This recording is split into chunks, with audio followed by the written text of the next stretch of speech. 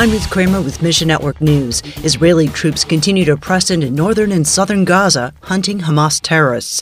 The IDF last week said Hamas fired rockets into Israel from near a civilian safe zone. Meanwhile, life in southern Israel is still tense.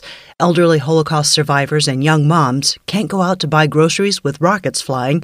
Pastor Israel Pakhtar with Beit Hallel congregation says their church delivers aid to Israelis in the south. Find your place in the story at missionnews.org. And for about 3.5 years, a Spoken Worldwide team has been translating scripture for the Borana, an unreached people group in Ethiopia. Recently, one of the local leaders stopped at a small cafe in a neighboring area. He heard Bible stories he'd helped to translate playing over the speaker. The translation his team worked so hard on was spreading, independent of their efforts. Thank God for his work and pray that the gospel seeds will take root in Ethiopia. Mission Network News is a service of One Way Ministries. I'm Ruth Kramer.